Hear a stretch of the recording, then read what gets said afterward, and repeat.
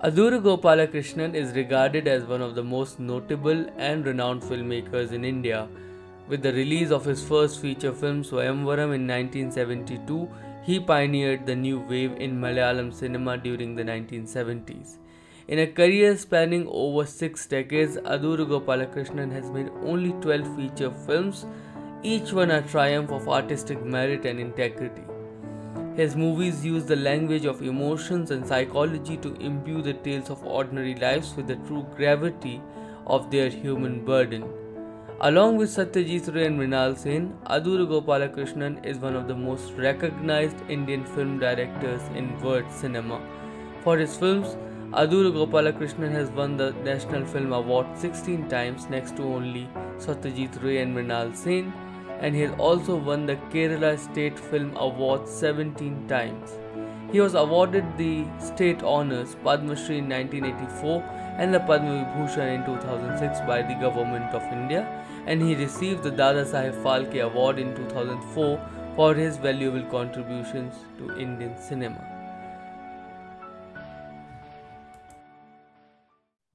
Hello everyone, good evening and welcome to Carvan. I am Ishan Sharma, and with me I have a very special guest with me who has been an inspiration to not just me but to a whole generation of film enthusiasts, filmmakers, and those who like to study films. Adoor Gopalakrishnan.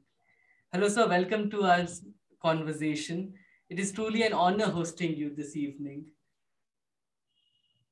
So sir, I'll start with the conversation. The first question that comes to my mind is, can you speak about your early encounters with cinema and theater? Which was the first motion picture that you watched on screen? And what does cinema mean to you? There are too many questions in your proposal. So I'll have to answer one by one.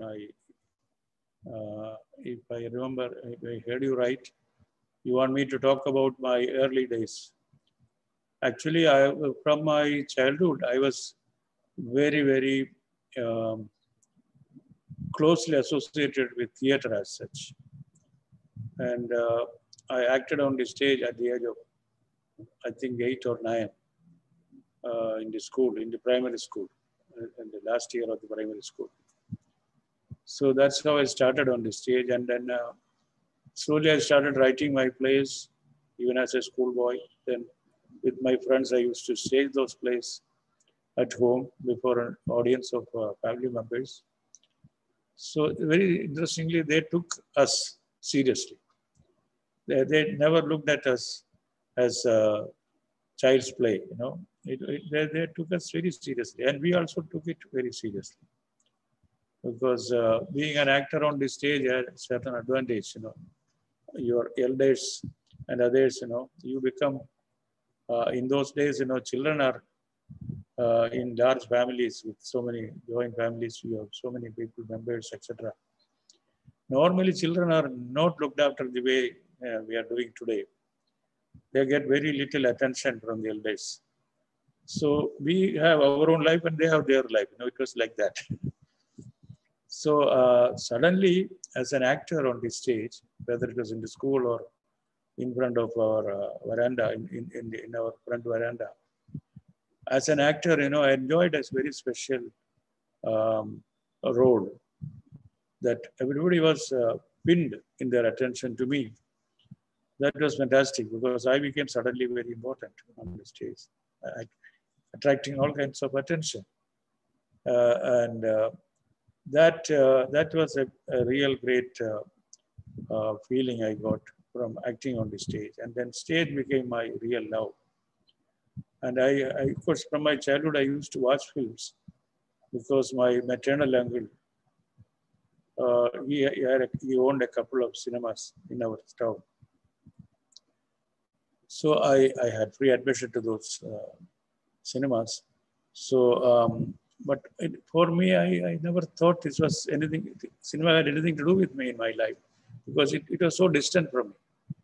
Because first of all, it's a very technology based, So you don't have any direct access to it. It's something very distant. It is fine, watching a film and wondering at things that you see on the big screen, etc. That's okay, but you did not associate yourself with that. So that was my early connection with the cinema, and I was a die-hard theater person. So even through the schools and I acted in several plays. I did write so many plays, and I won many prizes for acting, etc. in the school. So I thought that in the future life, I was going to be just a theater person. I will be a writer and actor and director, all that. So that is the way the whole thing was.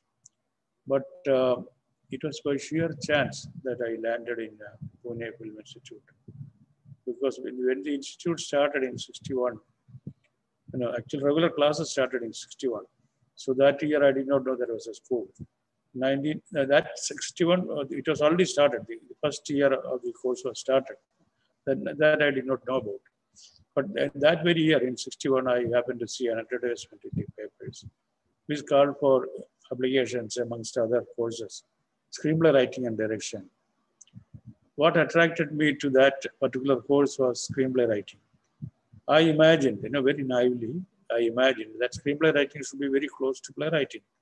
So I will be studying theater academically in a very systematic way. This was what propelled me to apply for it and then go to Pune, write the All India exam for entrance, pass it, and then appear for an interview, etc. So in those days, you had to go all the way to Pune to do that. And luckily, I was placed first in my interview and written exam, and I got a merit scholarship. At that time, the institute had only one merit scholarship for the whole institute. So that I was the happy winner of that scholarship. So in fact, I had just before going to Pune, I was already employed. As soon as I passed out of, I studied in the Gandhigram Institute in Madurai, and where I studied at the Rural Institute, basically with an orientation for social work and things like that. So as soon as I passed out of that institute, I got a job. This was a time when it was very, very difficult to get a government job. So I got a job, and then I was very, very pleased because I was not even 20 when I got the job. It was, for that time, it was a good pay, and it was a central government job. So compared to jobs in the state government, central government jobs gave you a pay which is just almost double the thing you will get in the state. So it was very prestigious to be employed in the central government at that time. And all the same, I worked there for a year and a half. I was doing as a statistical investigator. That was my job. So that is collecting information on various things and hundreds of things. This was called the National Sample Survey. Even today, they are there in the office. Their office is there, and then goes on. But after a year or so, I told myself, look, you are not going to live your life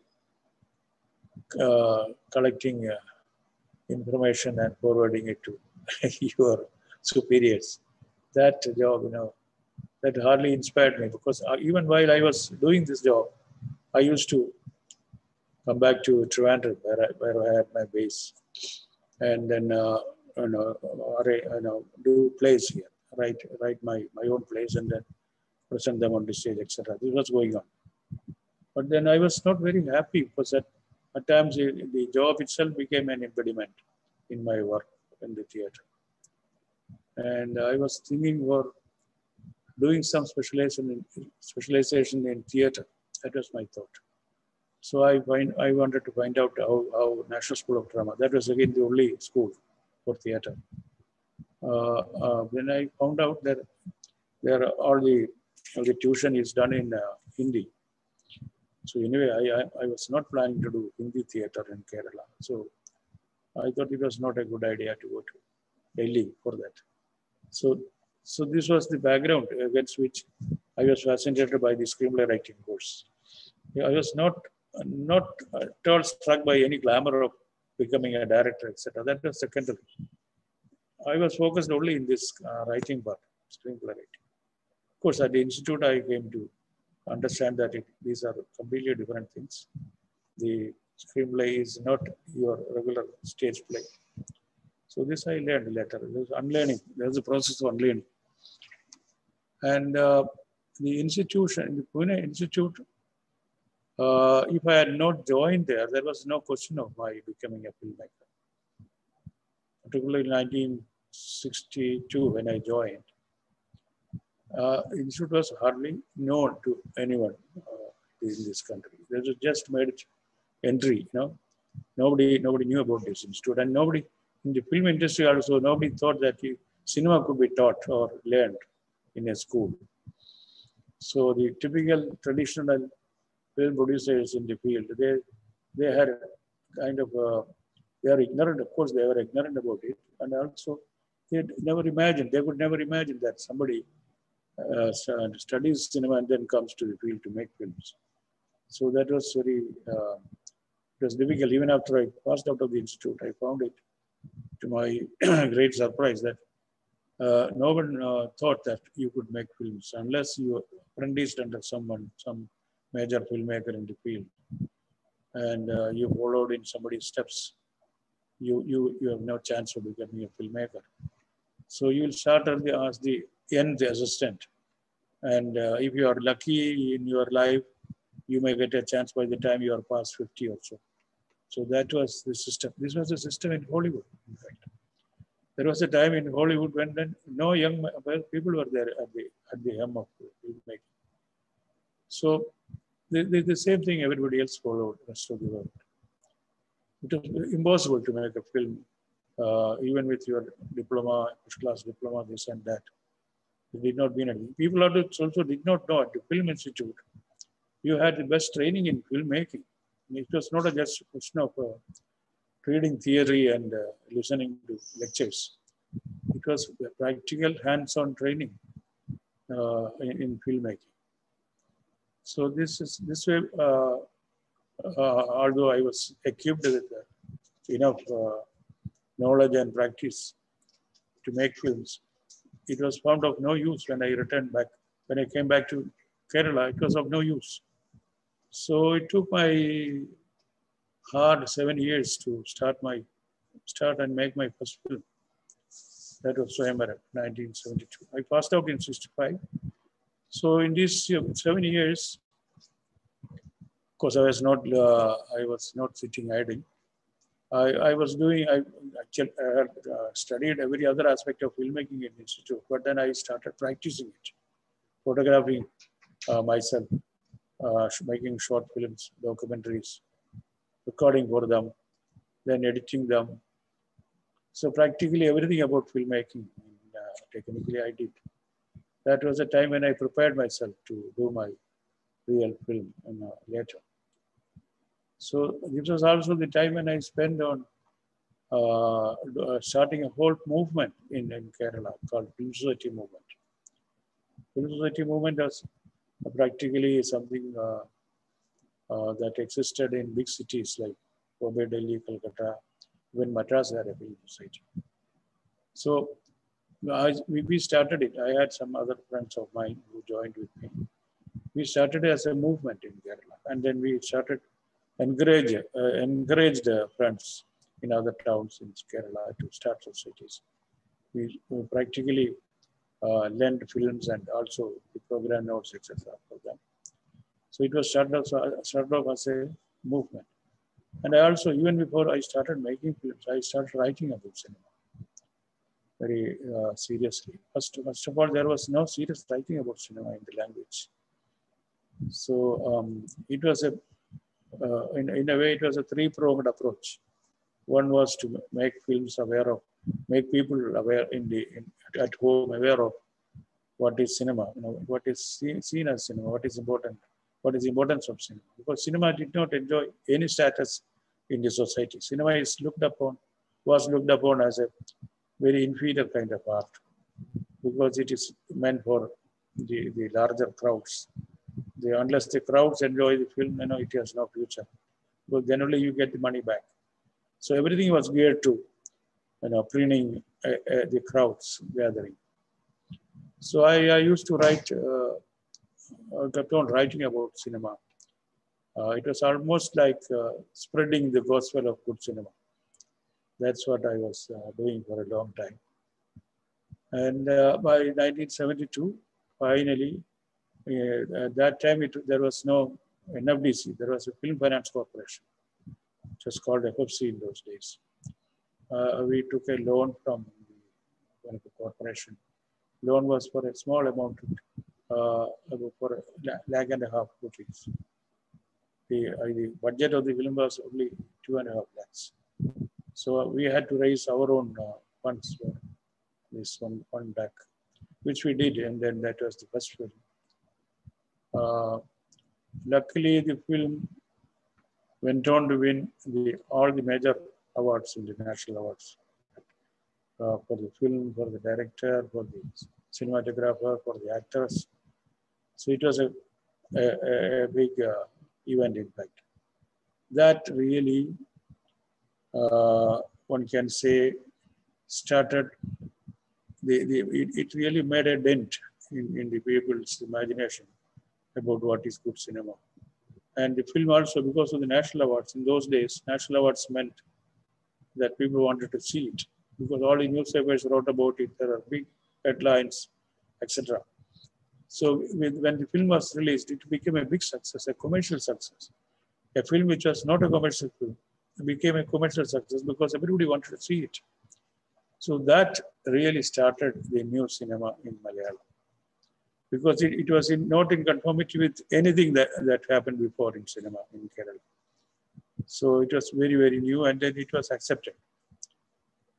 And then after that, I took my own time, to make the youngest film, because here to make this first film was a long wait of 7 years, etc. Long preparation also, one you can see.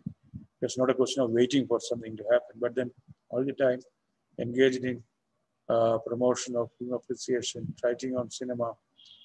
And I had already made enemies with my writings in the film field, because nobody would like to be ridiculed for what they think are very, very important works.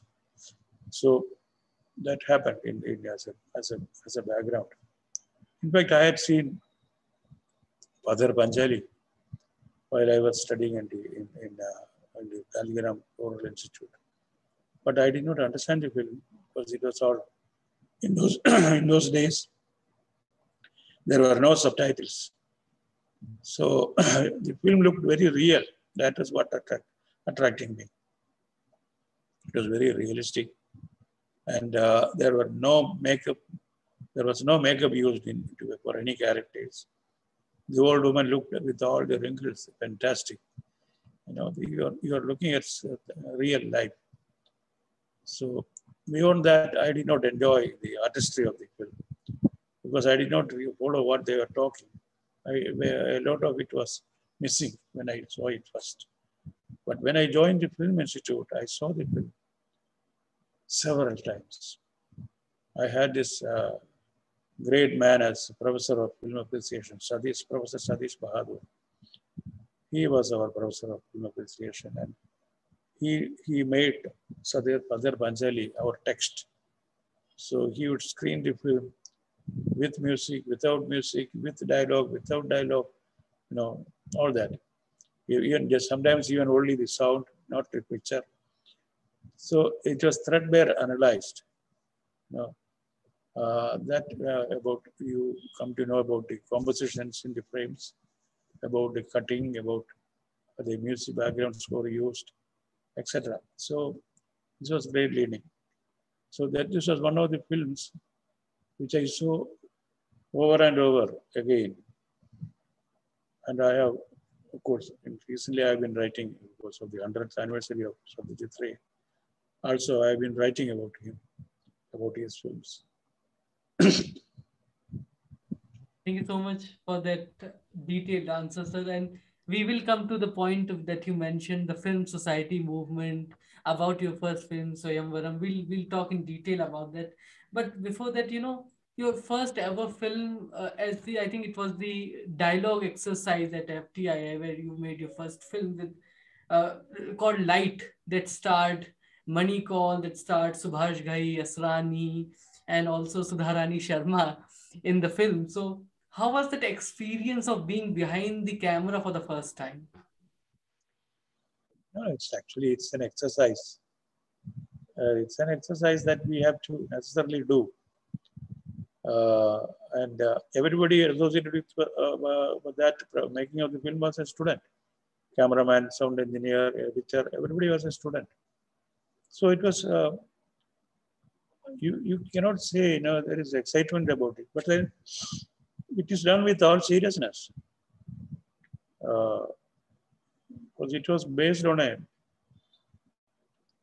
radio play by a very important playwright whom I liked a lot. So this exercise was based on that. But then Manikaul much later wrote to me and said, do you remember I was your actor? Then Subhash Ghai also told me, Adoor, you must be ashamed of me. I said, no, I am very proud of you. You have become the king of Bombay. I am very happy.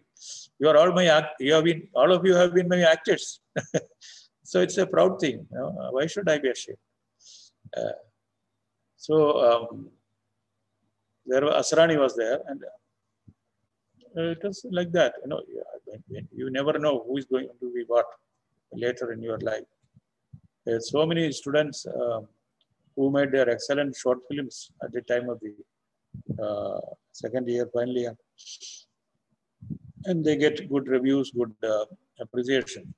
But then in later years, we don't hear about them. We don't know what happened to them. They just dissipate. It's not a very welcoming industry. It's very, very difficult to get through. So someone like Subhash Ghai, very, very quietly, he shifted to becoming a director. He studied acting in the Pune Institute. So that came to him. Anyway, that he had the taste of filmmaking as an actor also, you come to learn about filmmaking in the institute. You are part of the whole activity. Manikaul, the opposite was there. Manikaul came to join the acting course at the institute. When I was doing my first year, he and Asrani, they came to see me because as a student there, senior, they came to see me. So Manikaul had come to join the acting course. Later, when he met Kumar Shah, and maybe he changed his mind. In those days, you could do this. You could shift. So it was a good thing he did. He shifted to direction. So these things happen.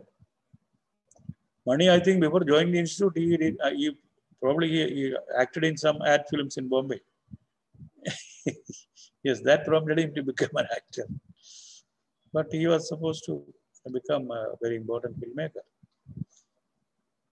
And one more film that I want to discuss with you that you made in your days at FTI was A Great Day, your only comedy film. So Yes. why did you not explore this genre further apart from A Great Day? No, see, humor is a very important aspect, especially with your, whether you are in theater or in cinema. That keeps your audience engaged, and that's very important. And you don't have to do slapstick or cheap dialogue to entertain audience. You can entertain them just making them look at everyday things. Things happen in every day which are really full of humor. It's very humorous, Only you have to have good observation. And you can, those who don't have observation, they cannot be making films of any worth. So this is a basic thing. So you have to, and also you have to look at life, with a lot of curiosity. You have to be interested in everything, not just He cannot be like the horse, what the which has blinds on both sides. It cannot be. You have to be open to be influenced by everything, good, bad, indifferent, everything. That's very important. So this was, I call it very autobiographical because I consider myself a very lazy person. So this is the story of a very lazy person who incidentally, straightly is in love with another a girl, and um, his room where he stays is in such bad shape, when this girl comes and tells him, my father wants to come and see you before agreeing to our marriage. He wants to come and see you. So the first half of the film, 3/4 of the film is of this, is preparing and trying to put some order into things in the room, to make himself decent and ordered and all that. That there is a lot of humor in that sequence because he wants some. There is even a frog in the room. He wants to drive it away. Then he has a radio, which whatever you do, it won't start working. Then you bang on it, and then it starts playing. That kind of thing. So finally, when he is halfway through these preparations, the father arrives. He looks around with interest, and then finally he looks at him, and then he says, and then he goes away, and comes running his daughter, that is his love. She says, do you know something? The father has agreed. And he cannot imagine, he was in that bad shape, how could he agree to it? And when you were smiling at him, you saw your teeth. My father is a dentist.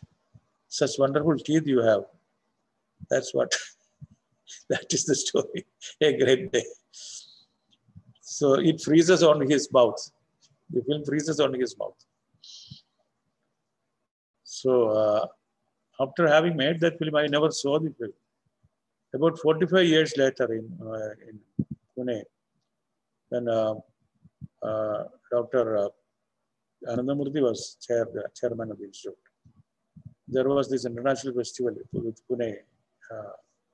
Pune Film Society, Society was organizing it, Pune. International Film Institute of Pune. So they had shown some of the short films in that. I came to learn that my film was there. So they invited me to that opening function. So at the opening, I told them, as an apology, very apologetically, I told them, look, this is a film. It was an exercise which I did when I was a student here. I have not seen this film in the last 45 years. You have to pardon me, for this is my so-called first work. So I hope, then I went down, and then we all were sitting. As soon as the film started, everybody, the whole crowd was laughing. They were enjoying every bit of it. Then at the end of it, I thought, yes, okay, it has worked. So Dr. Anandamurthy told me, I want to take a copy of this film with me. It's a fantastic work. So I said, this is too much. So I enjoyed making the film because I enjoy humor. You see any of the Ray films, you find humor in it, very natural humor that comes very naturally because of his observation of life. It may not be there in the original book he has based it on, but it comes from his work, in his script it comes. So also my films are not devoid of humor. Most of my films are humor, but I don't create a character for humor. There's no comedian as such. Each person, can be creating comedy. The thing is, it has to look natural. That's very important. It should be naturally evolved out of the situation. Adoor sir, Malayalam cinema, is always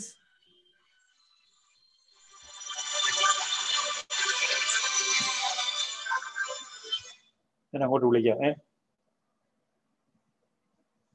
sorry. problem, sir. So as I was saying, Malayalam cinema was always known for its, realism and the grounded and human stories. And before your first feature film, Swayamvaram, that came out in '72, you debut as a filmmaker. There were other prominent filmmakers, as K.S. Sethu Madhavan and Ramu Kariyat, who were working in the industry, some great work. But in the '70s, Malayalam industry was quite dominant with films such as for that was following the commercial pattern, that formula films, as they were called, which had the songs and dances in them, and with comic relief such as Adur Bhasi and Bahadur, for example. But Swayamvaram brought that new wave of cinema in Malayalam industry. How was the challenge of making your first film, and especially the finances to make a film? What were the challenges that you faced? I told you, as soon as I came out of the institute, of course, I did not want to go to Bombay like everybody else did, because I wanted to come back to Kerala because my base was Kerala and the Malayalam language. So I wanted to work only here, and through intermediaries, people who knew some producers, I made contact with some people, and it was very frustrating. Their response was very frustrating, because then I immediately knew, it did not take long for me to realize that these people will never back you to make a film. So you have to find your own resources, and it was not easy to find resources. But the Film Finance Corporation, we applied for this loan. My first film had a loan sanctioned by the Film Finance Corporation based on my script, and also the crew that was proposed. And that's how it happened. I was making, of course, documentaries, but most of them are for the film distribution and other governmental institutions. Because in those days, even today, you make a documentary on your own, and there's no way you can show it anywhere. Even TV people, they don't show it. So that is the fate of documentaries. So you have to have a sponsored, you have to have work done by for the others. There's no way of doing it on your own. That was the situation. But even after Swayamvaram was made, I used to make documentaries for governmental as well as quasi-governmental institutions. Because documentary also teaches you very, very interesting lessons. Because in documentary, you have to play manifold roles, not one role. You have to be the producer, play the role of a producer. You have to play the role of a financier. You have to play the role of the director, writer. So many things all rolled into one. And where the budget is very low, then you have to do it with your own camera work, and you have to record your sound also yourself, all that. So that was learning as well as earning a livelihood during that period. So documentary has been such helpful, and also you learn the difficult art of frugality. The difficult art of being very, very, very clear about what you want to do, and then do it. You need a lot of preparation for that. You have to be fully prepared. You cannot be wasting time. Time is money in cinema, as elsewhere, because you spend a lot of time with the whole crew around, and then you do not know what to do next. Then you are wasting your time. And when you do not know what to do, and you may also shoot a lot, left, right, and that's also wasteful.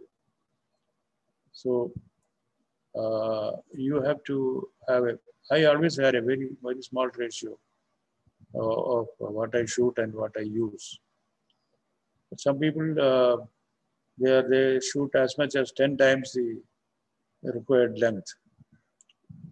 My ratio was 3:1, not more, because I plan everything ahead of time. Ahead of the shoot, everything is planned beforehand. Nothing is left to chance. Still, there may be some improvement required. That one has to leave a space for. And you evolved as a filmmaker during very turbulent times, when when Kerala was undergoing economic crisis. There was emergency of the 70s, the Naxal uprising, the split in the Communist Party, all that was going on, and you were making films at that time. So can you describe how were those times, and how much the society socio-political factors influenced you as a filmmaker? See, I don't think they influence you very directly. The influence comes very direct. Because suppose you are a kind of filmmaker who is trying to be contemporary by making films like newspaper features. No, I'm not that kind. These things will have influence because when I made a film called Kadhapurushan. That's much later. And this is about the turbulent times you have mentioned. The period that I have lived through. And right from my time of birth to the time when I was growing up, when I was a young man, up to that point. So that reflects the whole history of a period, the cultural climate, the political climate of a land, people. That is there. But it is not very direct in the sense. It is told through the life of a person. It is his story as well as history, both. So that is how it is. And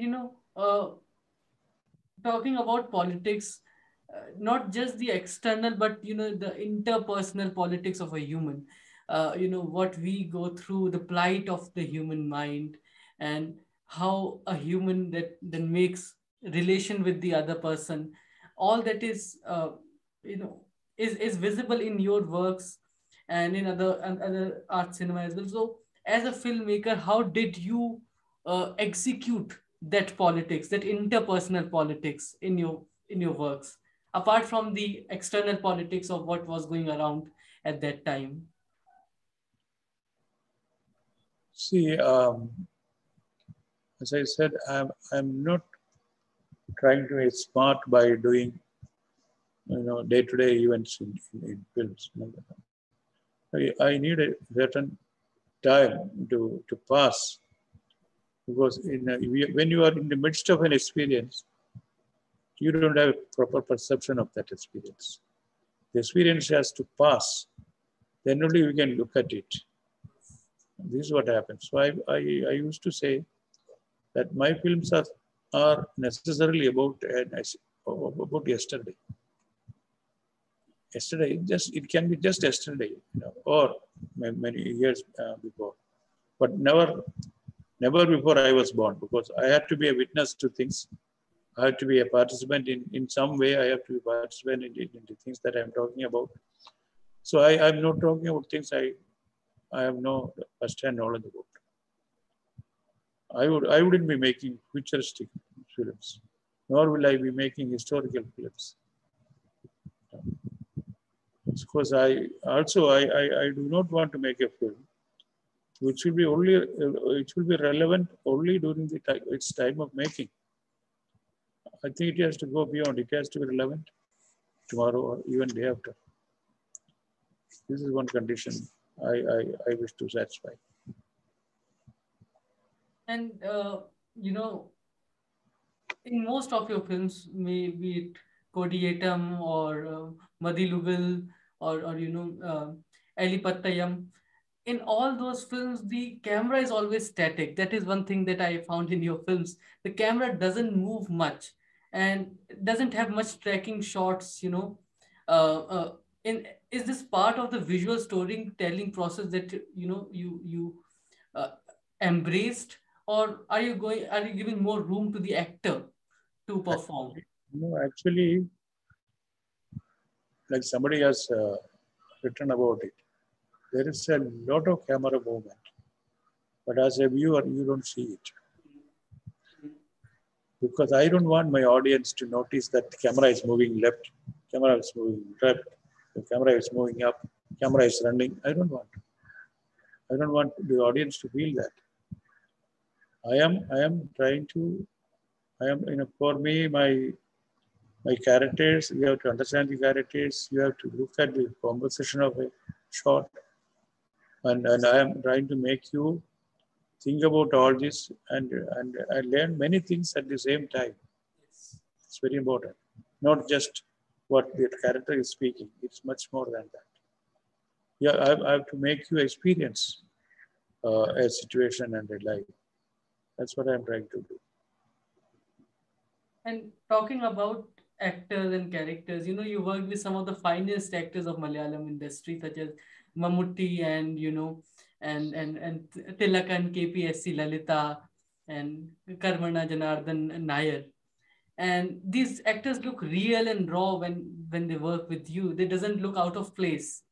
An actor like Mammootty, who is also big superstar in the industry, in Malayalam cinema, looks and behave like Vaika Muhammad Bashir Bhaskar Patelkar, uh, Patelar, and Dr. Balu. So how was your equation with such actors, and how did you direct them? See, it's very simple. You have to be an actor yourself. That's one basic thing. And these people who are very popular in the film industry and day in and day out, they are acting before a camera. Slowly, they do ham acting after a time. That cannot be helped, They are and they are working with lesser people, lesser than the actor. Most of these films get materialized because the actor has signed his contract. So it doesn't start from a script written or some filmmaker wants to make a film, etc. It's not like that. It's the other way. So yeah, in such situations, the director cannot even tell the actor, no, not that way. What I have in mind is different. They cannot. That is, whatever they do is okay for them. That's what happens in the popular industry, where the unless the filmmaker is very particular about entering into a character, etc., then it is different. So my actors, I have been very good with them. They always like to work with me. None of my actors have ever asked for a particular amount of fees. Never. So my equation with these people are very, very fine. They're happy working with me. And they also know they won't get the amount of money they get from other films. Because my budget is always very, I cannot say low. It is neither high nor low. But it is the right budget I use. What is important for me is the film, not the amount of money you pay a star or somebody else. So, they all know that I have a budget and everyone will be paid. Nobody will be cheated. According to the budget, there is an apportioned amount for the actors. They will be paid. But nobody has ever complained about poor payment to me. Never. So they've always been happy working with me. And also, there is a record, 6 of my actors have won national awards. Yes. Out of my 12 films, 6 of the actors have won national awards for best performance. So that reputation also comes in my favor. This is what happens. And also, is it because you also give some space to the actor to perform in your, film, that you give them a free hand that it is Now, up to you. freehand is a difficult thing to do because, see, filmmaking is, the process of filmmaking is so different from theater performance. There, the actor has the continuity with him, and then he performs before an audience. And with every new performance, with every new staging of a play, there will be something different. Some dimensions will be different with a different audience. So this happens in a play. But in cinema, I keep telling them, you are acting to me, not to an audience. There is no audience before you. When you act before this camera, when I am recording it, you are acting it out to me. So I have to be satisfied, not the audience. Audience comes much later when it is put together. The actor doesn't know what was there before him, before this shot, or what is going to come after this shot, and how long this shot is going to be, etc. These things are just not known to him. And also, the system of shooting is such that the scheduling of the shooting is based on a location, on a period of time, on the availability of an artist. So many factors are there in fixing it. So I may be shooting one scene from the beginning of the film and from and the end of the film later. And much later, I may be taking some shots for the middle of the film. So the actor cannot have any emotional or even intellectual continuity with his performance. So I have to tell him this is what you have to do. And the performances, I always rehearse them, and I always take. I don't stop with one take. If I am not happy with it, then I go for another take, irrespective of whether the actor is well known or a star or anything. And nobody has ever complained against it. So they know that when I go for a second or third take, it is improving their performance. And I also tell them, nobody in the audience will ever know which take of your performance is in the film. what is kept in the film is their performance. So cinema, the medium cinema, has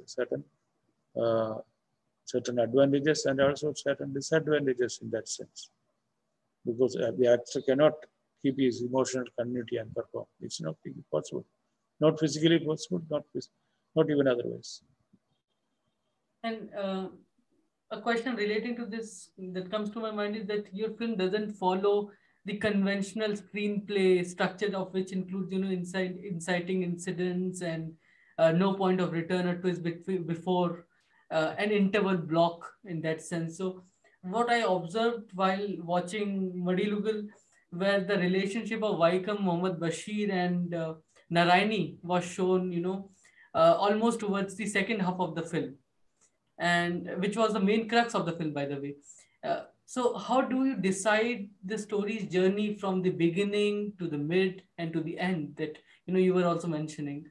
Actually, for every small story, every big novel also, every novelette, even a performance, even a speech, there is a beginning, middle, and end. Yes. This is very latent in everything that you do. If you don't have it, and then like Goda said, it is not necessarily not in the same order. It may be, the order may be different, but then again you have to have a beginning, middle, and end. That is part of any creation, in fact. Any theater performance, any play, any novel, any story. You have to have these three things, very important. But at the same time, it need not be too obvious. So some people, after my shooting is over, they don't tell me, they have told others. I never imagined, I don't know when the climax was. They are so used to a big, explosive sequence, as the climax. They imagine that there will be something like that. It is not. So a friend of my friends who have been working with me, they told them, it seems, it was all over. without your knowing the climax has passed. So it happens. And there have been masters like Ozu, particularly, where he doesn't ever, of course, he doesn't move the camera at all. That is, even factually, he doesn't move the camera at all. It's a steady camera. But I'm not like doing that. I don't do that. When somebody is walking, I walk with the camera with him. When he is running, I run with the person. But I cannot be doing antics with my camera. That's what I don't do. So I don't want to attract the audience attention to this technology and techniques. That's not proper according to me. Because also, in fact, if you have to use psychology, when a camera moves slowly, for instance, it moves from left to right. Necessarily, it has to reveal something very important by the time you move and end it. If it is not there, the audience is disappointed. It's a momentary disappointment that will ultimately kill the film. These movements, meaningless movements, will kill your interest in the film. So it has, when you move, the movement has to be meaningful. When you move in, it has to be meaningful. You move away, it has to mean something. So what the traditional shooting style in the old days was, you shoot within a floor, on a floor and within the studio. And you have these trolleys, and the people will push in, push back. This is what they do during the takes. So it makes no sense unless there is some meaning in. Of course, it is to follow the audience mind. You want to see him close, then you go close. When the filmmaker wants to show, the environment against which this character is, then you have to pull back or throw him into a very long shot. All that it's a lot of psychological use of the camera and sound. And you talked about novels and how a story is written. You have worked on many screen adaptations, whether it is with Hayan or your Mathilukal even. They are adapted from literary works. So how challenging is it to adopt a literary work to a different medium, a medium of film? Only 4 films out of the 12 films. Only 4 films are adaptations. Those are time when I did not find for myself something from within myself. There are dry periods when nothing interesting occurs to you. So then I am an avid reader, so I keep on reading. Then I remember some book I read earlier that was interesting. I wanted to. Then I'm curious about why did I like that story so much. So I go back and read it. And if it still interests me, well, then I say that then it is worth doing a film on. And I don't copy the story. This is a starting point for me. I treat it as my original idea. Just picked up from the book, but then I work it on my own. That's why I do this. And I don't feel obliged that I should, as they say, should do justice to the author. I don't believe in that. I have to do justice to myself. The author has written it, his work, nobody will tamper with it, it is there. So you have borrowed an inspiration, and then you have made it your own. You have taken it within your system, and then you are working on your own. That's how I learn. All these stories, Wakim Abdul Bashir, Zakaria, Satyajit, all these others, I have worked like that. And very, very, very few compared to my 12 films so far done. These are only 4. The rest was all my own ideas and scripts, everything. So you say that you take the creative liberty of a filmmaker to, further develop the story that you adopt? I do. I do. And you mentioned Godard in one of your answers, and that reminds me that it was, I think, Godard who said, the angle at which you set your camera is itself a political decision. So, It's true. a very cliche question, that can art be apolitical? Depends. It depends. See, there are different ways of looking at art. Hmm. Uh, Art can be political. Why not? Actually, life is mingled with politics. You cannot districate yourself from the politics of the life you live in. For instance, in India, everything depends. Everybody's life depends on the kind of politics that is there at the center of the state, and you are also influenced by the politics of the states, the provinces where you live. So you cannot say that I am apolitical. You cannot. But you need not be a practitioner. You need not be a protagonist. You need not be a champion of political views. It's not necessary. But as a sensitive person, as a very very responsive person to things around, it is natural that you will be influenced by the politics around you, either negatively or positively. You cannot escape it.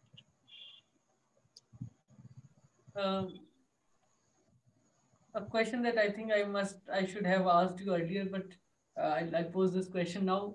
How is your equation with the cinematographers and editors, two very important part of the whole filmmaking process? How is your relation with them? Actually, mostly my cinematographers, I don't give them the freedom to compose themselves or decide which angle, etc. I decide all that. Also, my editor, for him, I ask him where to cut. I don't leave it to him. Also, my shots are there. The way I shoot, he cannot be edited in another way. I almost, it's an edited form I shoot, and then you cannot change much in the scheme of the film. So it's very easy to edit for them. It's very easy to edit because my material is just what is required is shot, that nothing more. Because I do that exercise long before. What to shoot, what not to shoot, I do that. And I have to be very clear about what I need. But I do also, at the same time, I also improvise a lot. I do that. So anyway, you are writing the script, editing, sitting inside your room, and then alone you do it. But then the reality outside with the light, with the sunlight on and the sunlight off, things are different. When it rains, it is different. When it is not raining, it is different. In the morning, it is different. The same object will look different in the midday and morning or evening. So all these are, then you have to take advantage of it. That is where you have to be resourceful. You have to make decisions then and there. But that is all possible only when you are thoroughly prepared. Otherwise, because then it gives more scope for improvement. That's what it's done. Yes, and we have used this term in this conversation also, the term art. So, but how does a cinema merits to be called as an art?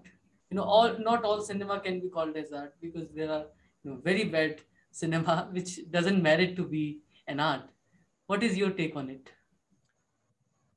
When it is the product of an author, there is this concept of author concept comes from really France. They started writing about the author. The director is actually a theatrical term. That is not a good term to be used in cinema. He's not directing anything. He's creating.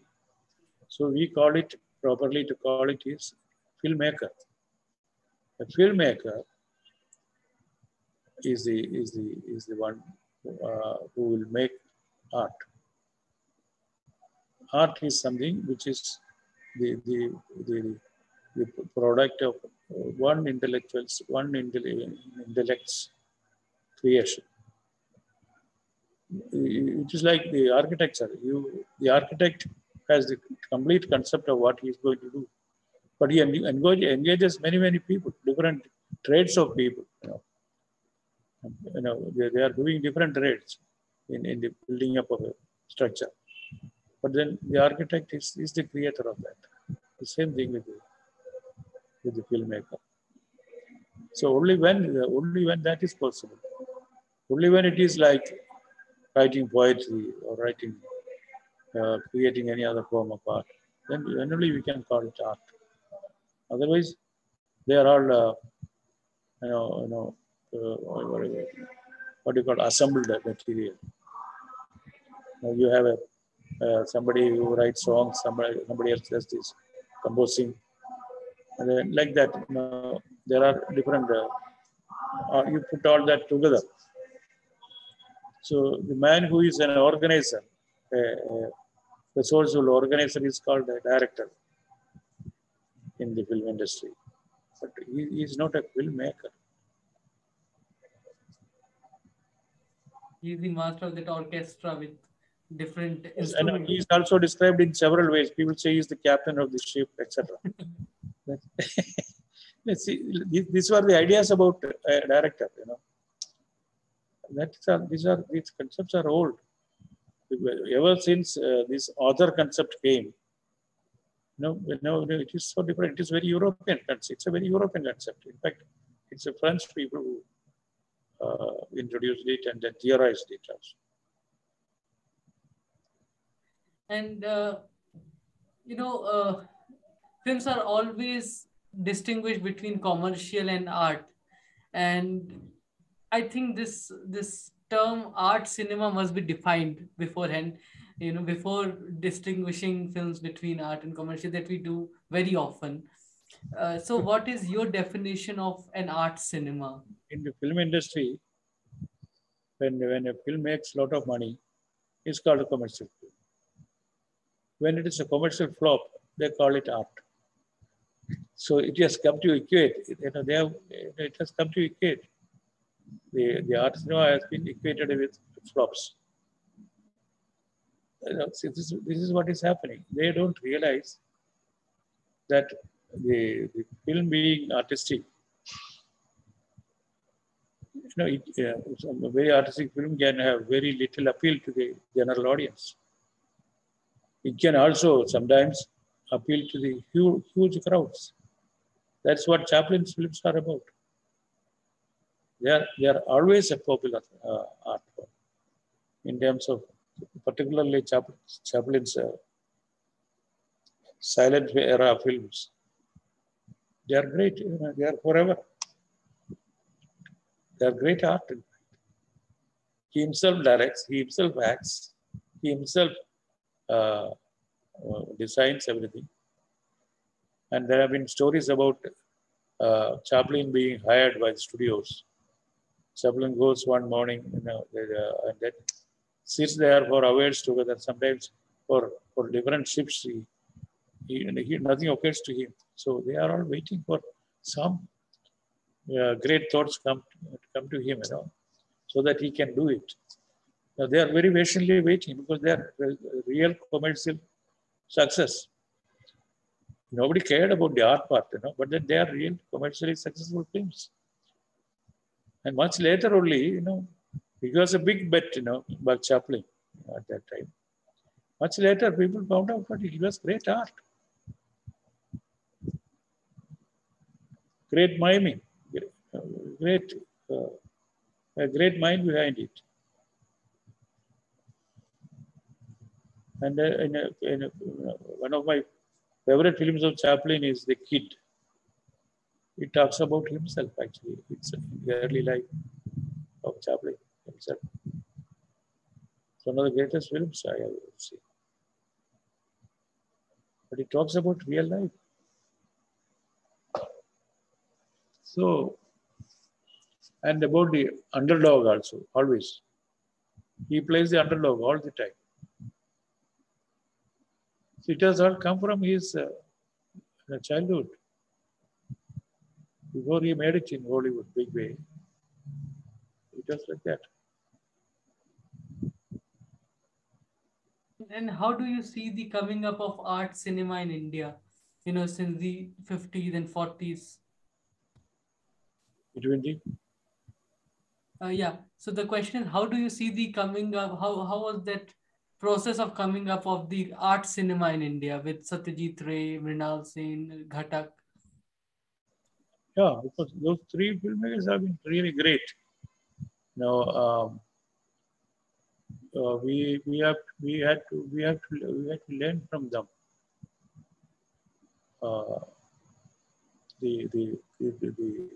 That was the introduction of the real cinema with them, with their work.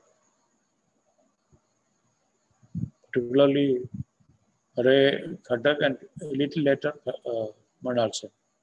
All the three stalwarts of cinema. Okay. No, we all owe a lot to them.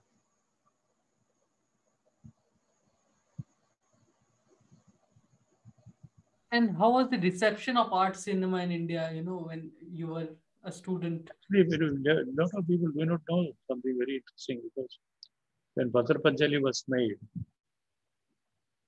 it was a long struggle. It was a story of a long struggle. 2.5, 3 years, almost 3 years of its making was a real struggle.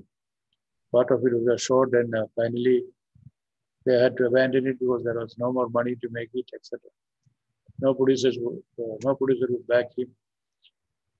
Even those who promised some help and all that, they themselves flopped on making some other films, and they could not, like that.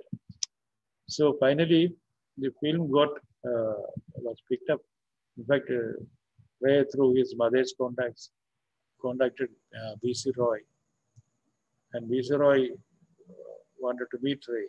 He went to see B.C. Roy, and B.C. Roy, when he talked to Ray, B.C. Roy was a fantastic person. He could find the real spark of greatness in this man, young man, with all the passion for the film.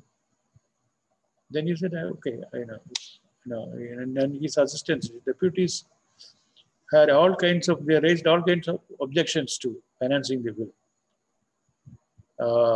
Then he said, find out some way of giving money. So how the money was found?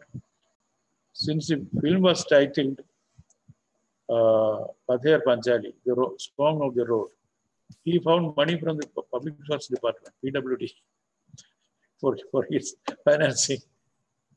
And believe me, when the film was released, it became a big success. Unknown filmmaker with no ingredients of any cinema whatsoever, whether in Bengali or in other languages. It became a success, instant success. It took a few weeks to pick up, and then Ray has written. Even with that release, the government of West Bengal got their money back, and then they made millions, and they made millions out of that.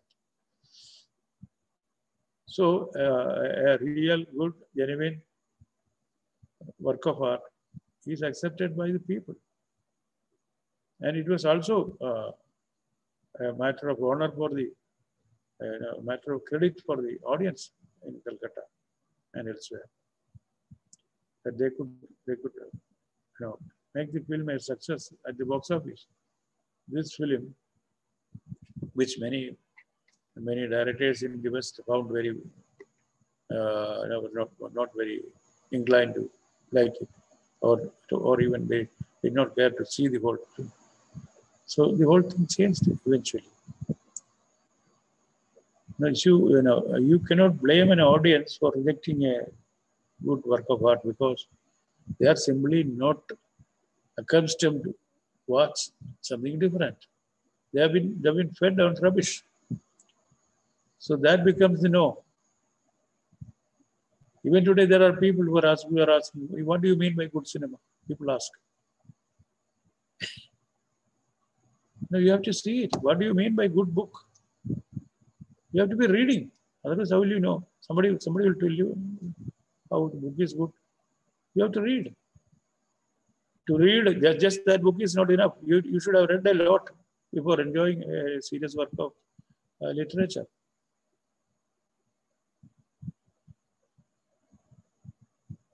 And my next question was, what do you mean by good films? And you have answered that already. You know, one of the persons who was made the chairman of the selection committee, which would select films for Panorama, Indian Panorama. Indian Panorama is selected. It was originally meant to choose films which have a good chance of being accepted in other festivals, international festivals. So the government is, finding out which are the best films made that year, so that it can be promoted. So a person from Bangalore, who is from the, I don't know what he did in the cinema, but that I don't know what he is, maybe a producer of film. He was made the chairman of this committee. And he is famously known as someone who keep on asking people, what do you mean by good cinema? He has no idea about it, what is good cinema. And then he's made the chairman of the committee to choose films for the Indian Panorama. And he chose all the bad films, because that is good cinema for him. And then in Delhi, there was a joke. With all those rejections of that year's Indian Panorama, they could do a festival in Delhi. They were planning all the rejects. It was a joke. So in this country, anything passes. Unfortunately. And when we were talking about art cinema, I consider art cinema as an umbrella term for all the processes that were going on, the coming up of institutions like Fin Finance Corporation, the National Archives, the Film Archives, and FTII, which was earlier Film Institute. All these were coming up. Also, there was this whole, saying that good film make good citizens, and that was going on in that era. Also, the coming of the film societies. We were talking about film societies in the beginning. You and your friends made the Chitralekha Film Society. So, can you talk about the film society movement in detail? No, I told you already. It's actually, we owe it to the vision of Jawaharlal Nehru. When he was a great visionary. When he became the prime minister, he made several decisions in the area of culture and arts. One was to set up the Sangeeta Academy, the Sahitya Academy, the Elippathayam Academy, and then academies in all the states, on their own, the state academies, the central academies. And then then even reorganization of the states on the basis of language, so that the literature would flourish. That was the idea, which really happened. Some unknown languages before, and suddenly came to the fore. There have been good writers. They got so much confidence in their own language. All these things, in several areas. And then he felt, at the international level, Indian cinema is nowhere. Why? We have not done enough. We have to do. So that's how he appointed a committee under S.K. Patil. And Patil and his group, they went a committee went into, made an inquiry about the situation of cinema. And they proposed very interesting proposals they made. One was the setting up of the Film Institute. Second was the Film Finance Corporation. The third was the National Film Archive. Then the international film festivals. Our future filmmakers should see the best of world cinema. That's how the international film festival has started in Delhi. So, with his vision, When SK Patil, he knew this, SK Patil would make this. This was all implemented. In no time, this was implemented. So it was his vision that, we are reaping the results of. So there was an overall development, the overall effort to promote good filmmaking. But then later, all these institutions degenerated. That's another matter. Like the National Film Development Corporation. I was one of the members of the inquiry committee, which recommended the formation of this Film Development Corporation. And it became such a dead weight. It serves no purpose in our lives, in the filmmakers' lives. It sank with all their officialdom. And then also the lack of vision on the part of the successive governments.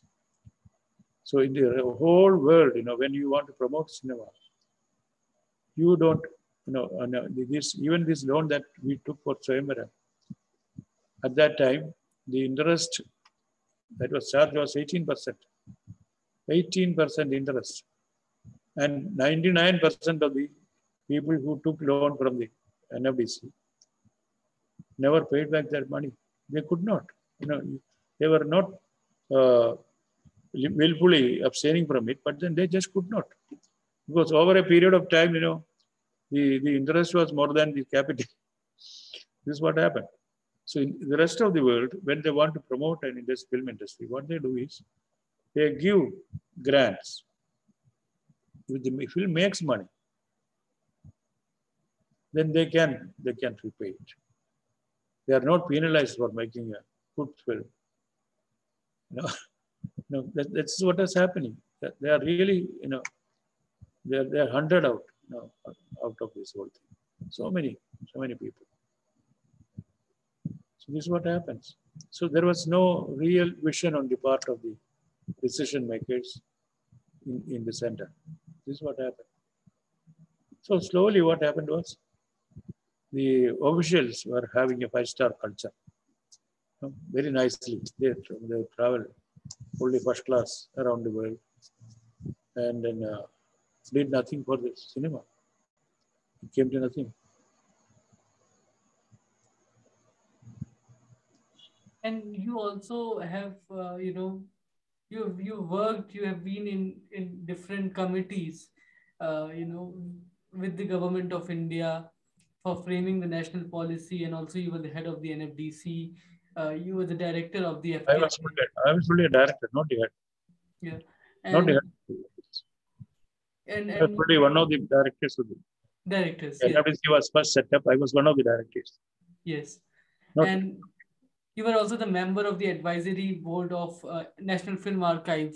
What were the challenges you faced? The one you mentioned, the five-star culture, and what were the other challenges that you faced? And the inputs that you made. This is not a five-star culture is not a challenge for me. It is a challenge to themselves. Actually, the purpose of the institution is forgotten. And they all thought it was meant for them, only for the officials. Because the government itself, has been having no vision about an institution like National Film Development Corporation. So they were, at one time they will say, you go and find your own finance. At the other time, they don't, they give other directions like this. The lack of proper understanding of these things, at the center, caused all the problem. And the five-star thing became so ridiculous at times because, a whole lot of officials, they will travel only first class. One of the NFDC films was, they wanted to release in Kerala. I was a witness to, that's what I'm saying. One of the NFDC produced the film, they wanted to release it in Kerala, a Malayalam film. And the MD and the 3 or 4 top officials came down to Trivandrum. And the film had not even, they did not put even a poster for the film. There was no, like every other films released, you will have advertisement given in the papers, etc. Nothing was there. So they did not, even when they were doing a press conference in Trivandrum, and none of them even carried a pamphlet about the film. So they looked at each other, none of them ever cared. They just came. They have spent so much money, so many of them traveling up and down from Bombay to this place. With that money, the film, they could have done a poster. They could have, with that money, they could have put an advertisement in the paper. Nothing. This is what I said. The culture was purely five-star. But for what? For themselves.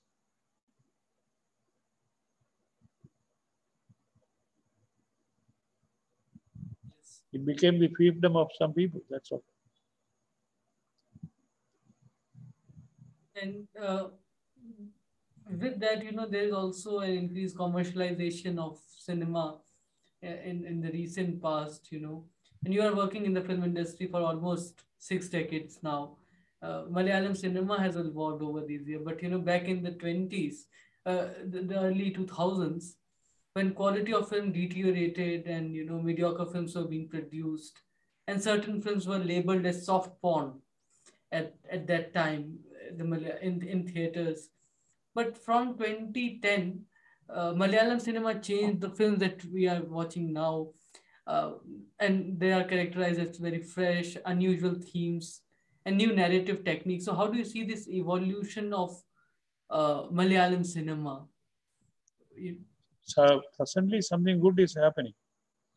There are a few filmmakers now, young filmmakers, who are trying to do new things. To start with new subjects, new treatments. They are definitely influenced more. All of them are not film institute graduates. They have just learned the craft on their own. It's very interesting. But very interesting films are being made these days. Some of them are trained, not all of them. They have done their own self-training, self-learning. Something very good is happening. They are not great films, but then they are just being different is something. That's how I look at it. It used to be very routine otherwise, There was no change from the track.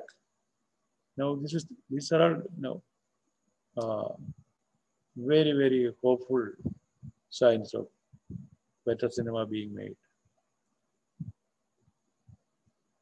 But without any promotion, without any help, without any support from anywhere.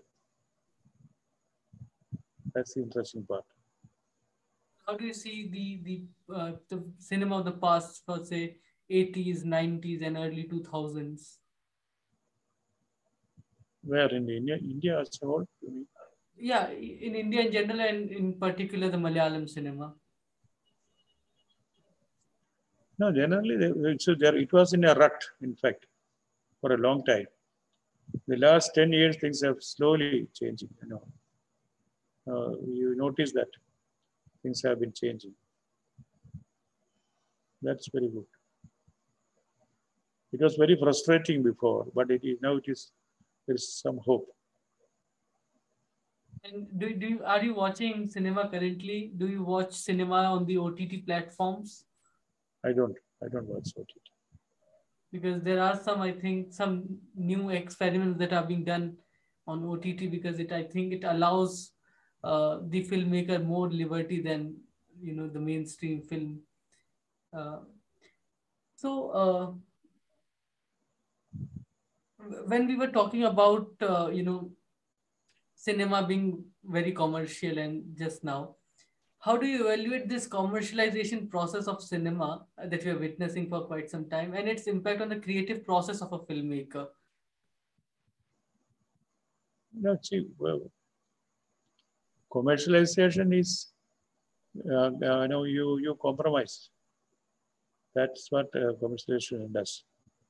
If you are an artist, and if you make uh, adjustments, you make concessions, you become a slave to certain things. Even for popularity, you do bring in a particular element. Now that's how it works. But then a, a true artist will not do that. He will have faith in himself. He will have faith in his audience. It's very important. So those who make concessions, those who make all sorts of agreements and all sorts of submissions, they make success at the box office. Because there's a formula. The formula is always in the Malayalam film industry, there was almost an unwritten rule that the farther a film is from the real life lived by people, the better chance for success. That was the theory. People have been propounding that theory. So we find it appalling, to have that kind of theories and approaches. It's appalling. What is the function of the art? That's the first question you should ask. Why should we be entertained? What is the function of entertainment? It should really, make you think about yourself, about the society you live in, about others, about oneself. It's very, very important. If it is wasting your time in the name of entertainment, that is no entertainment. That's a waste of your time. Time is very valuable.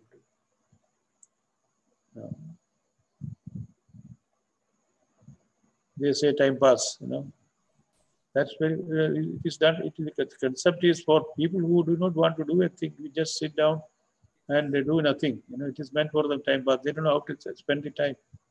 They have no interest in anything. They don't read. They don't listen to music. They don't do this and that. They are not interested in other people also. They need time pass. That is very true. I think the concept, a question that I must ask is, what did the role of film societies, what was the role of the film societies, in society, uh, talking, because they used to talk about, they had discussions about good films, they had discussions about films that were, being made in say France, in say Russia, in other countries. So what was the role that the film societies play? And now, because we do not see film societies being active in the society, how do you see the degradation of films? No, in the past, the only opportunity of watching films from other languages, other countries, was when it is imported into India and it's distributed through commercial channels. The only films other than our own language films was the Hollywood films. There was no other film. We had no chance of seeing any film made outside US. You never saw any film, even English films we are not watching. But then we have hardly seen any European films for that matter. No Russian film, no films from any country in Europe. So what film societies did was to make it access to the audiences. Offbeat films made in these countries. The best examples of good cinema from there. The audience, small number of people. But it was not addressed to the whole big crowds, not at all. Film society movement was aimed at the real prospective filmmakers, film critics, film students. It is meant to a coterie of the audiences, not everybody.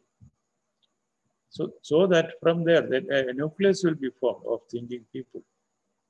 And I know because of the film societies, many people went Many young people went to film institute to study cinema. Otherwise, they had not heard about it. They were inspired by these films. So that today you can download a film and watch it. The electronics medium has developed so much that you can download a film and see it. There are several channels, legitimate and illegitimate, but we can watch films. Even my films are pirated and shown on several of these international channels. I don't object to it because that's one way of their watching my films. I don't stop them. So many people write to me about doubts, there's questions about and all that. I ask them, where did you see it? On internet, on YouTube. I said, okay, you see it. Somebody else is making money out of it anyway.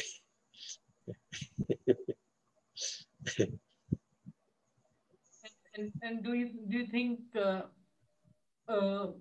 audience uh, has some responsibility towards the more production of good cinema in India, far from what we are seeing in long, mainstream long cinema? ago, long ago, a Hollywood producer was approached by a lady. She's supposed to be very learned and all. She went up to a producer and asked, Mr. So-and-so, why do you make so many bad films? It's a frontal attack. Then he's a very sharp person, the producer. He said, because you go to see them. Answer was very sharp. You make bad films because you go to see them. Simple. Very true. Uh, in India, we do not take films very seriously. We dismiss them as just mere entertainment, as you also pointed out, and that is one reason, uh, because for the situation, for the condition of films in India today. We all Film as a heritage is also very important to us. It has uh, given us so many things in history in the past, and I think you can see the making of a nation through films, but we do not take that seriously, and we do not preserve films. You were part of the National Film Archives. Can you share your experiences of archiving films, or curating films for the National Archives, and the importance of film as a heritage? No, film is actually, the archiving of films is very important because some very, very, very bad films have been very popular and they have to be archived because that shows the taste of an audience at a particular time. And then there have been, there have been other films which have been failures, very outstanding works, which have been failures at the box office. They need to be preserved. So that is one important thing. When you talk about heritage, India produces too many films to be preserved. And that is a big question. Too many films. Where will you preserve it? Today it is easier because you can digitize it and keep it. That is possible. But in the past, there was no way other than physically preserving it. That was a challenge. But our archive has done quite well, I think. It was started late, but then once it was started, then it started functioning. The first director there, who started as a curator and then he became the director of the archive. He himself was very, very, very good in his work and very devoted. So the archive has grown in size and in prestige and in its utility. So that's okay. And then And how was your experience working with the archives? yeah, it was good at that time. It was long ago. When Mr. P.K. Nair was there, I was in the archives advisory committee, not later. It was worked very well. Uh, we have talked about your days in the FTII, about your cinema. One thing that remains untouched is your relation or your conversation with, uh, I think, the stalwart of Indian cinemas, Ritvik Ghatak, who was your teacher at FTI at Pune. Can you share about some about your relation with Ritvik Ghatak and some anecdotes if you can recall? No, I had absolutely no personal relationship with Cutter. I have seen him only in my classroom. Though those were the times when when Khatak was a great filmmaker. He was a great inspiration. The best part of his teaching was he used to show his films and talk about it. That was the best part of the training, I thought. I couldn't have got that experience from anywhere else. You have the filmmaker himself showing his film and explaining why he did that, why he did it in a particular way, what is, why he went to, all the traditional cutting was all violated by himself, etc. So many things. So that was great learning from him. And he was a very well-read person. That was another aspect. He used to watch films very clearly, very attentively. He used to know so many filmmakers from their work. So his presence was very inspiring in the institute. But I had no personal contact with him. When I had, many of my juniors, particularly Mathilukal and Kumar Sani, they used to spend time with him.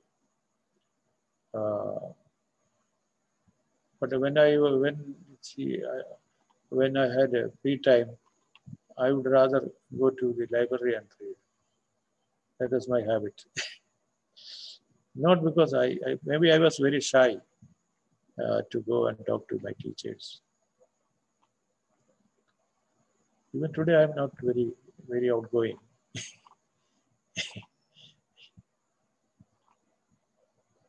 And talking about books, I can see a lot of books and and stuff in the background.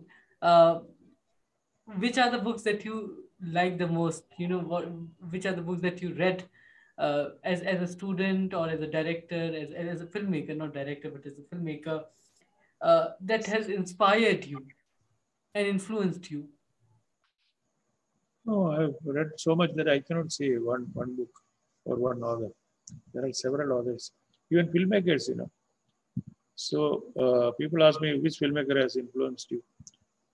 I said, I feel enthused. I don't want to be influenced. No, that's not a good term.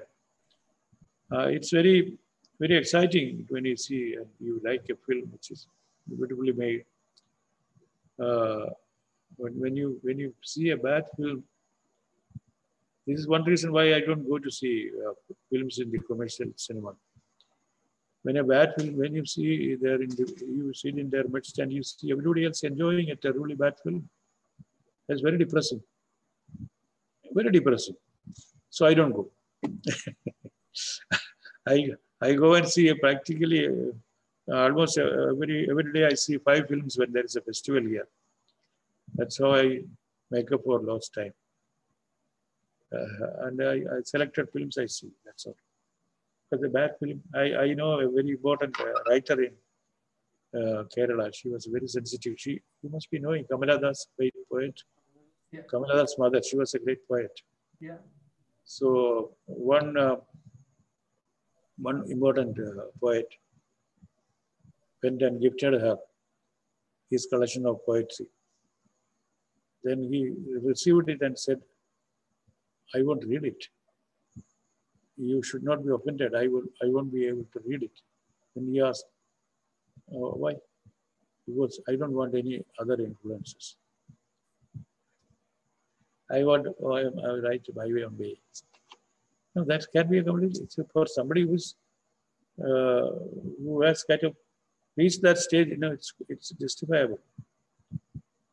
But you cannot say that as a beginner. You have to read everything. If you are a beginning writer who is beginning to write, you have to write everything. You have to read everything. Even bad poetry you have to read. And uh, what are the films that you think we all must watch in a lifetime?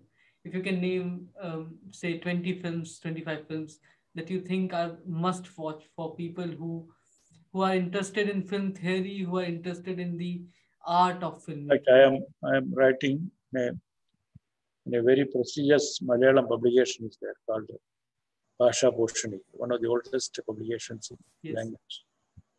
It's published by Malayalam Manorama. It is still being published. It goes as a monthly now. And I have been writing for the last 2 years about my journey through cinema. So where I write about so many uh, outstanding works that I have seen. And so there are so many films which I have loved. Long before I entered cinema as a practitioner, I've seen some films in Malayalam, a couple of films from outside. But your attitude to cinema changes when you become a practitioner, when you have learned it, and when you have seen films from all over the world. You cannot say that it's like a writer. A writer who does not read, he can never be a writer. So if you have to be reading a lot to become a writer. You have to be reading a lot of poetry to become a poet. Same way, you have to see a lot of cinema. Mrinal used to say, you should tell the students in the institute, you should watch films, dream films, even ruminate over films. That's how you become a filmmaker. How true. He also used to say, very interestingly, he used to say, you tell me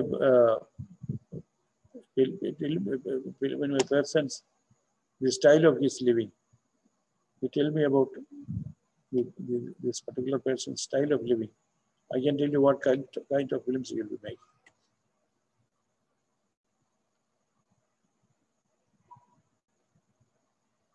That's true.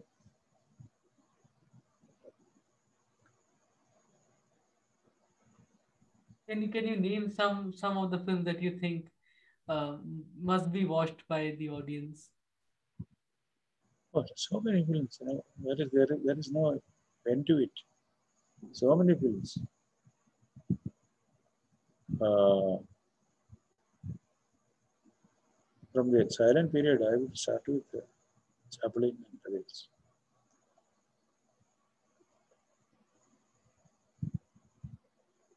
And there have been great masters all through the history from different continents, from different countries. No, if you want to be a filmmaker, if you want to have a future of filmmaking in your life, then you have to be, you see these films. Very important. See, this is the facility you get in a film institute. More than all the classes, teaching and all that. Your exposure to these things, that's very important. In a different way, in a very limited way, you also get it through film societies. Film societies have become less popular because it used to be the only chance of your having to, you're having access to world cinema in those days. Today, you can download it and see it. You have all these what do you call portals and other things where you get to see these films. You pay a fee and you can choose films and see.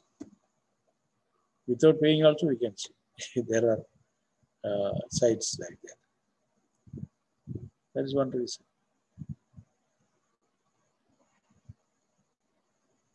So two last questions before we wrap up our conversation. Uh, One question is, what do you think were the reasons for the decline of the radical and the art cinema in India? Do you think the absence of film societies or discussions on good films led to the decline? And what do you think were the reasons? And then the last question is, It's a very long question, but to summarize your journey as a filmmaker, what were the learnings, unlearnings, and relearnings uh, in your career, in your journey as a filmmaker?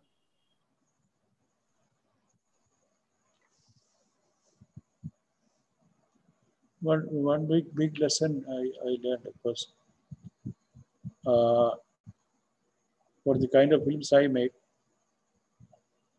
very many, once in a while, some producers approach me to make a film.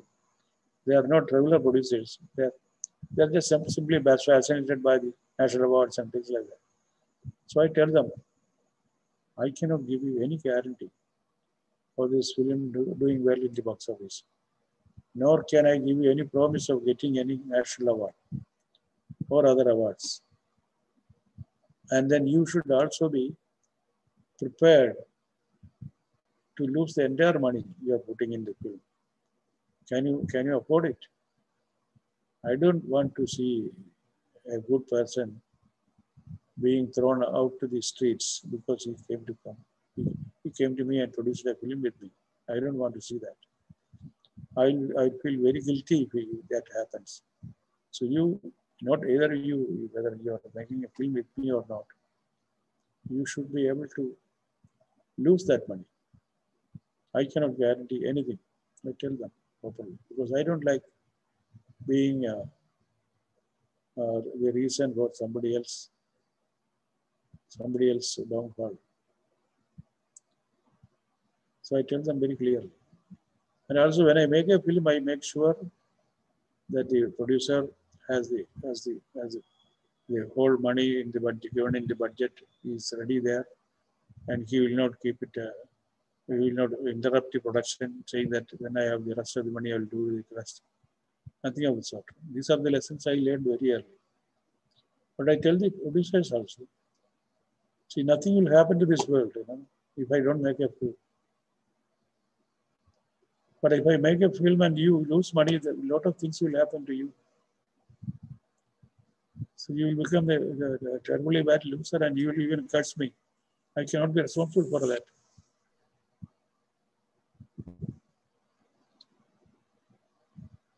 My earlier film, we may have done a prize, an award, we may have brought back the money and some profit, etc. But that's no guarantee for the next film I'm making. Never. So this is one great lesson I learned.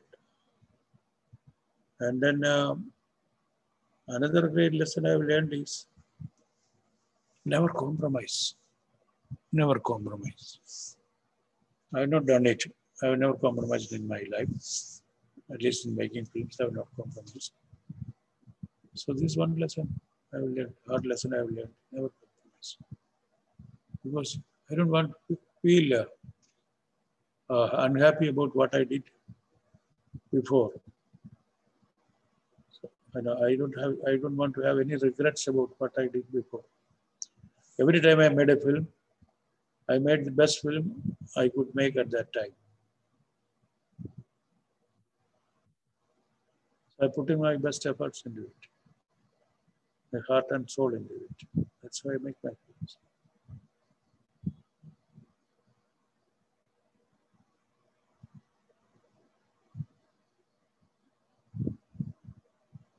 And then what did you unlearn in this process? This is all unlearning. So, I always tell my friends the the, the, the knowledge of somebody having money and approaching you to make a film, that doesn't push me to make a film, not at all. I make a film only when I am ready with the script, everything else ready. There have been instances when people ask me, why don't you make the next film, etc. I said, hold on, I'm not ready with it. At one time, the Reliance people, they were producing films from in different languages in different areas, from Calcutta, from Bombay, from Karnataka and Kerala. So I was one of the first people to be approached to make this film. Then they said that they are a person who is financing, the executive will come down to Trivandrum to make it. I said, don't send any executive to me. I'm not ready with the project. It's nice that you are offering money to make a film, but I am not ready with the project. What will I do without it? And then our executive will come and discuss with you. I said, there is nothing to discuss about. What will he discuss with me? I don't have a project with me. So others made the film, because when I backed out, there were others who did make the films. It may sound very foolish, but then that's a fact. And about the second last question was, what do you think were the reasons for the decline of the art cinema in India? You don't call it art cinema. No? It's really, don't call any art cinema or commercial cinema. Don't do that. There is no art cinema as such. See, it depends on each individual who is making the films. Somebody may be making films the way he likes. Somebody may be making films which he thinks others will like. This is the big difference. That's why we say, don't compromise, don't. So when you compromise, you have to do things that you don't like to do. That is compromise. You imagine by common consensus that certain things you put in this, and these are elements that you put into your work, and it will become popular. That's a big compromise. So no real filmmaker should do that. He has to hold on to his conviction. Your life may not be that very easy. It will be hard. Thank you so much, Adoor sir, for answering these questions and for being in this conversation. I got to learn so much from you this evening, and I think all our viewers who are young people, who are young students, I have got a lot to learn from you from this conversation. I hope you enjoyed the questions. Sure. Thank you. Thank you so much, sir. And I look forward to meeting you whenever I am in Kerala. For sure.